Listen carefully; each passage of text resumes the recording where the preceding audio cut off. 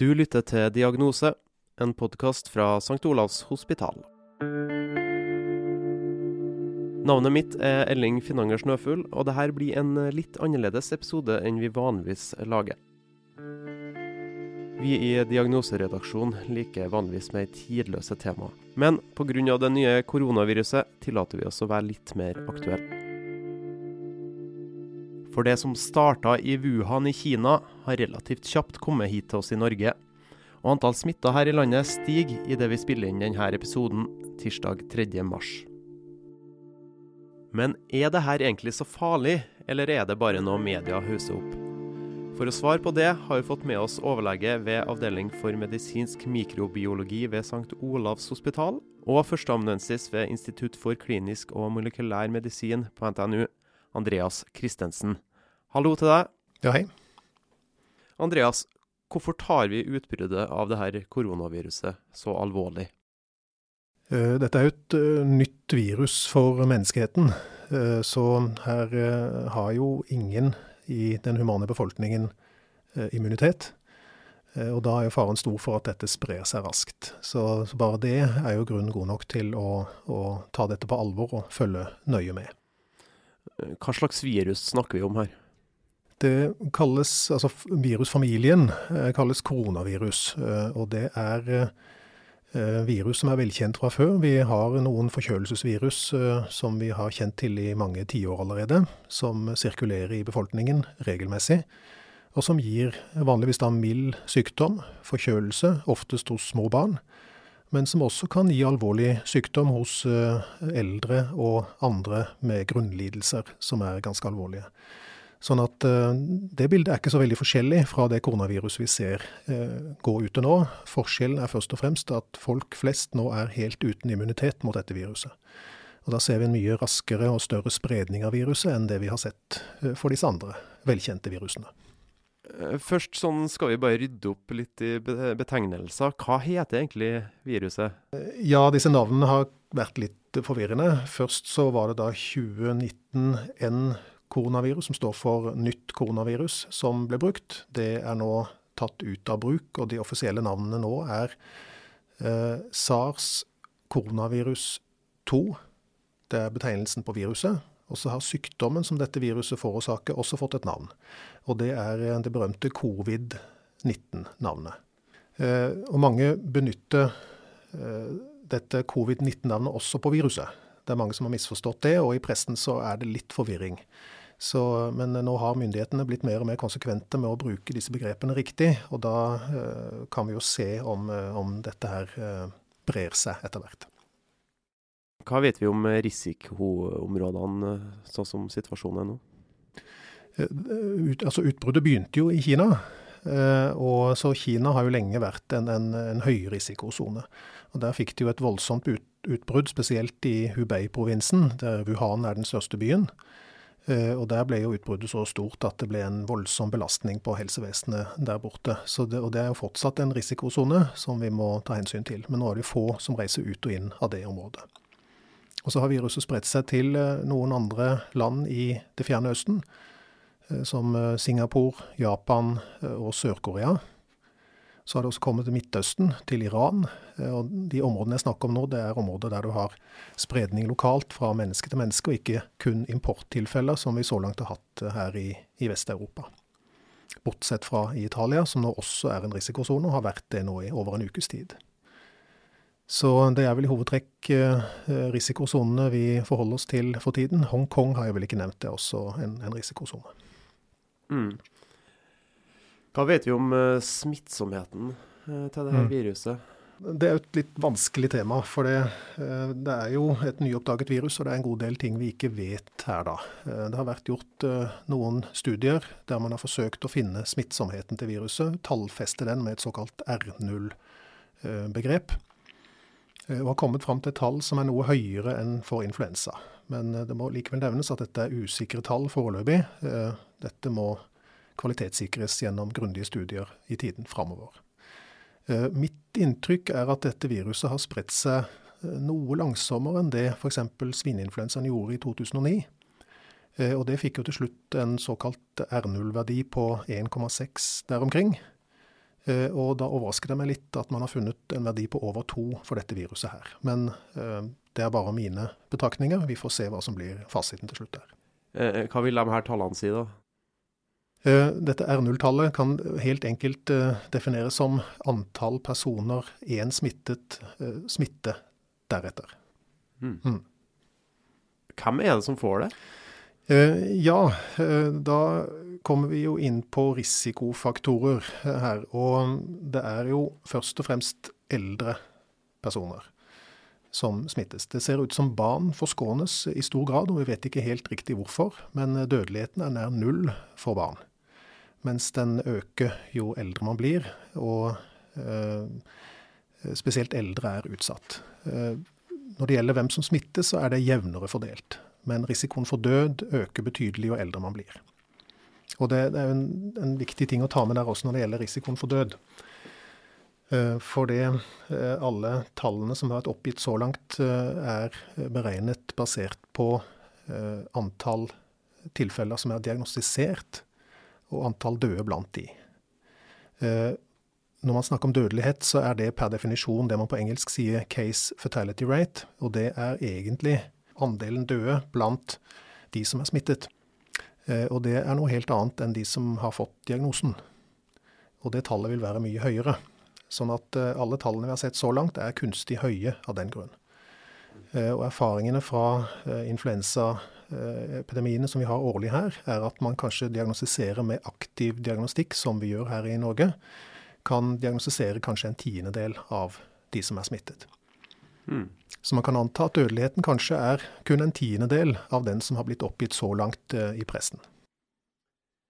Er det litt uvanlig det at det er så få barn som blir smittet? Vi kjenner jo til lignende type virus der barn er veldig utsatt. Ja, interessant fenomen det der. Men vi må først bare få klarhet i at barn smittes, men de blir mye mindre syke enn de som er eldre, eller som har andre sykdommer. Så barn smittes, men de blir lite syke, og dødeligheten er omtrent ikke til stede. Og hvorfor det? Det kan man lure på. Det kan ha noe med immuniteten å gjøre. Barn har et umodent immunsystem som ikke har blitt trigget av å møte verden i stor grad ennå. Voksne har et mye mer trigget immunforsvar. Og man vet at immunresponsen er en viktig del av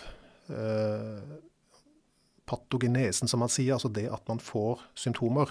Det skyldes i veldig stor grad immunresponsen. Så jo sterkere immunrespons, jo verre sykdom ser man for en del infeksjoner. Og det kan godt være forklaringen her også. Er det så at nye koronaviruset her kan være en slags ny sånn sesonginfluensa?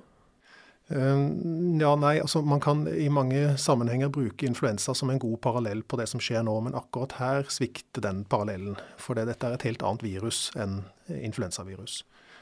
Influensavirus oppfører seg på en helt annen måte i denne sammenheng når det gjelder hvordan utbruddene ter seg.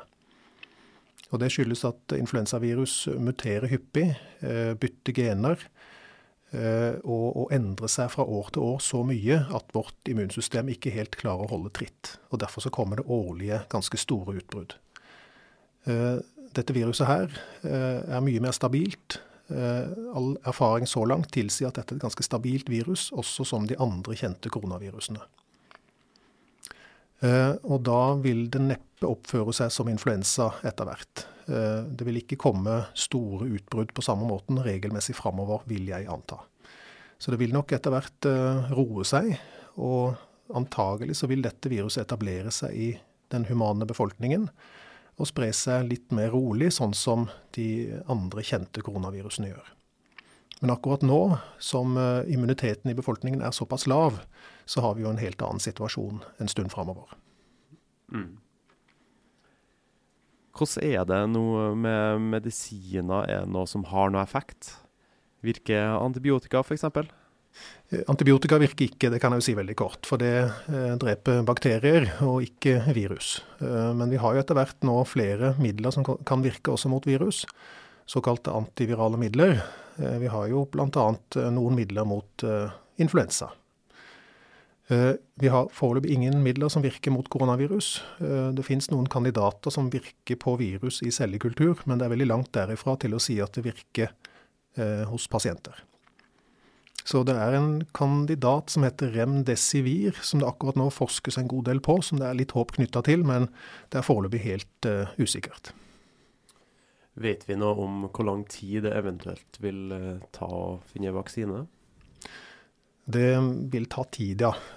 Vi fikk utviklet en vaksine raskt under svineinfluensa-pandemien, og det skyldtes at vi da allerede hadde et apparat for å utvikle influensavaksiner. Og da var det bare å bruke samme metodikk og la det hele gå over samme lest, og da kunne man raskt også utvikle en vaksine mot dette viruset. Her står vi litt mer på bar bakke. Det er visst nok utviklet en SARS-vaksine i Kina, men den er lagt helt til sides og er ikke godt nok testet. Så skal man teste en vaksine godt nok til å bruke den på en stor befolkning, så må man igjennom fase 1, fase 2 og fase 3-studier, og det tar minst et år, kanskje opp imot 2 år.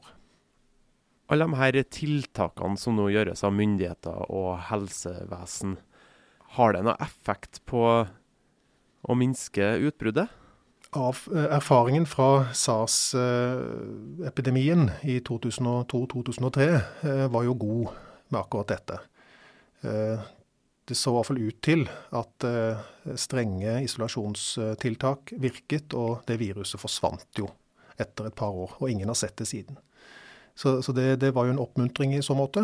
Nå er jo dette viruset som vi har nå, det nye koronaviruset, mer smittsomt enn det SARS var, og mye vanskeligere å kontrollere. Og vi må vel bare innse at sånn som situasjonen er nå, så har vi ikke kontroll. Vi kan ikke stoppe dette her, men vi har muligheten til å begrense. Og de tiltakene vi har å spille på da, det er isolering og av de som blir syke, og ellers at man har fokus på håndhygiene og hostehygiene. Og spesielt isolering av de som er syke kan hjelpe å få smittsomheten i befolkningen ned. Det kan ikke hindre at man får utbredelse av sykdommen, men det kan spre utbruddet utover i tid. Og det i seg selv vil være en gevinst, for det vil da gjøre at belastningen på helsevesenet også blir mindre. Du nevner jo håndhygiene og sånne tiltak. Hva er egentlig mann og kvinne i gata bør gjøre? Hvordan skal vi forholde oss til det her nå? Ja, det er jo en sånn vanskelig balansegang her mellom å være bekymret og det å også ta det med ro. For dette er jo et virus som er lite dødelig, og det er jo grunn til å ta det med ro av den grunn. Men så er det likevel det at det sprer seg raskt, og kan ramme mange på en gang, og det er noe vi gjerne ønsker å unngå for å redusere belastningen på helsevesenet. Så det er en balansegang der. Jeg mener at man kan ta det med ro og oppføre seg mest mulig som normalt, sånn som situasjonen er nå, og forholde seg til rådene som kommer fra helsemyndighetene. Det man kan gjøre som en sånn grunnregel er jo bare å passe på håndhygiene i hverdagen, være ekstra nøye med det. Blir man forkjøla, så må man også være nøye med hostehygiene, at man ikke hoster åpent, men gjør det i albuekroken eller i et lommetørkle.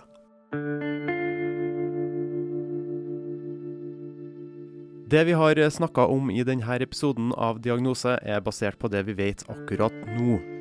Men kunnskapen om dette koronaviruset endres hele tiden, så for oppdatert informasjon, gå på nettsidene til Folkehelseinstituttet, fhi.no. Denne episoden av Diagnose er produsert av meg, Elling Finnanger Snøfugl, Nils Lian og Kirsten McDonough. Marit Kvikne er vår ansvarlige redaktør. En stor takk til deg, Andreas Christensen, for at du tok deg tida midt oppi alt. Ja, bare hyggelig. For det er litt travelt for tida. Det er det absolutt, og ja. Takk for at dere hørte på, og husk å vaske hendene deres.